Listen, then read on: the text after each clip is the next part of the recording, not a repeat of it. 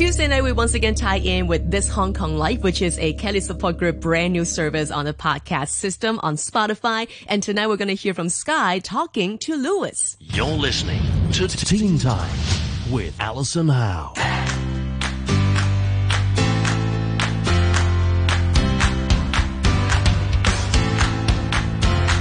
You're listening to This Hong Kong Life, a podcast of stories and conversations with everyday youth across Hong Kong.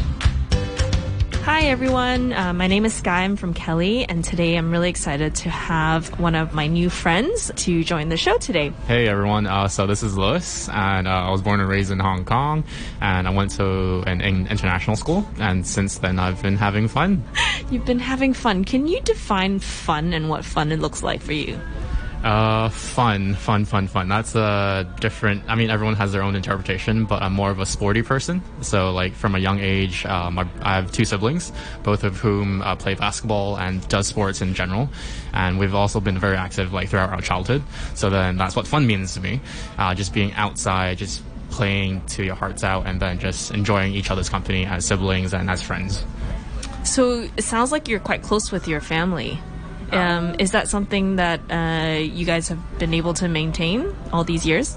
I think so, but obviously with life, not everything is certain. So I mean, brother who's just recently married, who's he's had to have some sort of departure to a certain extent, and also my sister who's working, she has her own life, so she's busy in her own way. So our closeness hasn't always been the same way, but we still do maintain contact and just try to keep in contact with as much as possible. What's it like being the youngest? What was it like growing up being the youngest child? Hell. It's been hell. Essentially, being the youngest, you're the one who gets bullied, you're the one who gets made to run errands, and the one who's always on the receiving end of punishments from your siblings, i.e. being beat or even being fooled or even being tricked around. So, being tricked around? Can you tell me more about that? Being tricked, in terms of being the receiving end of a practical joke. So, there was this one time where I think my brother who was being not a very kind person with explaining things to me, and one day I came across the word repel, and my brother, being the jokester he is, he's always pushing me away and just telling me to get off, just get lost. And little did I know the word repel actually meant go away, right? So, and there was this instance where I came across the word repel for the first time and asked my brother, what does repel mean? And he said, go away. And I'm like, what do you mean go away? You tell me the definition of repel. And he's like, go away. I'm like, no. You gotta tell me the clear definition. What does repel mean? And he's like, no, it means go away. I'm like, no. And then after that, my sister came in and was like, it actually means go away. I'm like, oh, okay. Right, okay. Thanks for that. It sounds like you guys did have fun, though, even in that kind of situation. Yeah, for sure. We've had our ups and downs, but generally we're close and we've always had each other's backs, and we'll probably continue to do so. So would you say sports was the thing that, as siblings, you were really able to get to know one another and interact with one another most? Yeah, I would, for sure, I would say so, just because growing up, we didn't really have video games around, or even other sort of games to say. So we've really only had each other as company. Growing up in a relatively big house, a large house, we had a back garden where we had hoops to shoot around, and so my brother started off playing shooting hoops around, and then he started becoming more serious about it, and me being the younger brother who always wanted to follow in his footsteps did the same thing and always just bugged him, annoyed him. And I honestly had a great time just because I was there to annoy him and just have fun, but he was always there being on the receiving end of being annoyed. So I think over time we sort of joined in terms of the mindset, just play alongside one another and just have fun. And what he does, I will probably follow and copy. Obviously, him being the older one and obviously being the bigger person, he's had the advantage the whole time. But as of recently, puberty has hit. It's about time I took charge in terms of showing who's alpha around the house in terms of basketball. So that's good, I will say. Yeah. So it sounds like you and your siblings are really close indeed. Is there a reason for that?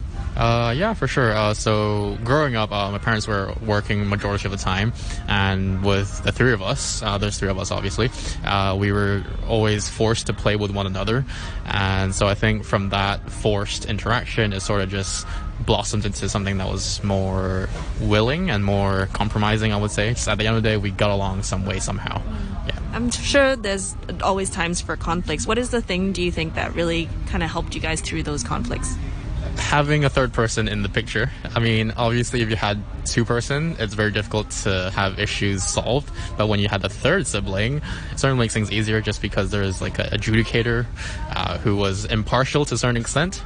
But, you know, sometimes siblings, there's always a favorite. So me being the favorite because I'm always younger, so things always were in my side. So in that sense, it was fine, yeah. Yet another reason why it's good to be the last child. Well, besides being on the receiving stick of, you know, pranks and jokes, but yeah, sure. That's right. That's always good. Yes. Earlier you were using the words repel. It makes me think of SAT words. Did you have to do the SAT when you were in secondary school? For me, no, because our school was UK system, so we did the GCSEs instead and the IB. So thankfully, one way or another, the SATs weren't for me. So thankfully, I can say I didn't do it. I guess, yeah. What was that process like for you to decide graduating from secondary school and choosing a university? I think that the jump wasn't really too difficult for me, just because I had my parents to rely on in terms of indicating where to go, because, you know, as a 16, 17 or 18-year-old, you're just clueless. I mean, obviously you would say, oh, I want to do this, and you also have your own ideas, but I think at the end of the day, your parents always have your best interests at heart. So, I mean, them being the more older person and the more wise and with more experience, I think it's appropriate to go along with what they say. But obviously, where the situation comes up where it's just not too comforting or too suitable for you, I think you do have to raise a voice. So what did they say or suggest to you at the time? Be smart. Just think it through. You think of it, and then if you have any problems, just raise it, and then we'll walk it through. And I didn't really have any problems because I felt like I was an airhead. So I was just going along with what my parents said, and that was probably the better choice I could make. Yeah. So with what you're studying now, what are you thinking about doing?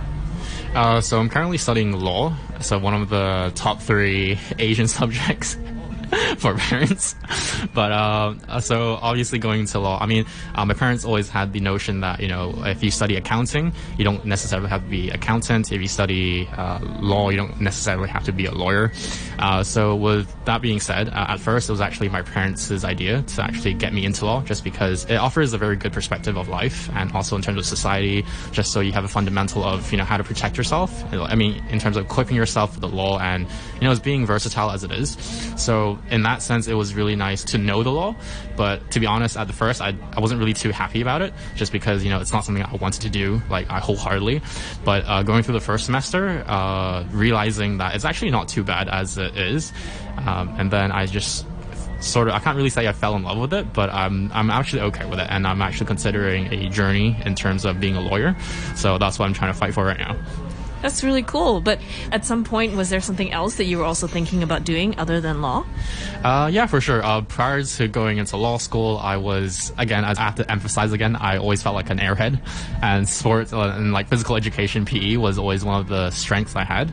So I actually thought about going into physiotherapy or even being a chiropractor. So that was pretty fun, but that was quickly shot down by my parents, being the Chinese stereotype that they fit into.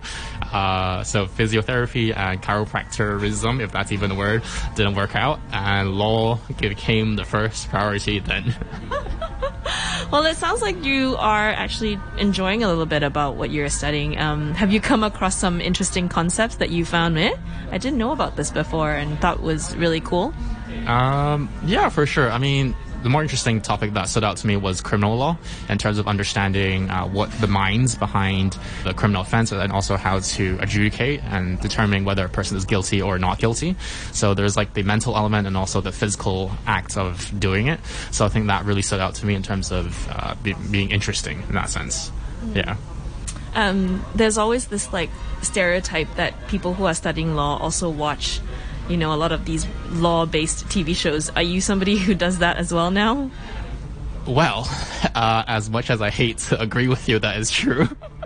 I mean, I've had my fair share of watching legal dramas, I think mainly from the States, but also the ones from Hong Kong, which I will not name because I just don't know their names. But yeah, I mean, those sort of elevate or even glorify law or even lawyers. But I think at the end of the day, it's not as glorious as you think it is, because sometimes you also have to consider the emotional aspects and consider the clients and also the other person or the other party's background in terms of the situation and how they came about it. So such as criminal law, sometimes stealing for the sake of survival might sound like a reasonable thing to do because it's for survival, but in the eyes of the law it's not. So that is still a criminal offense at the end of the day. So there's always that conflict between what's right, what should be done, and also what's right in the eyes of the law. So I think there's quite contrasting opinions, and yeah. Thanks for listening. This Hong Kong Life is an initiative of Kelly Support Group. We are a youth organization empowering young people to reach their full potential in Hong Kong. See you next time.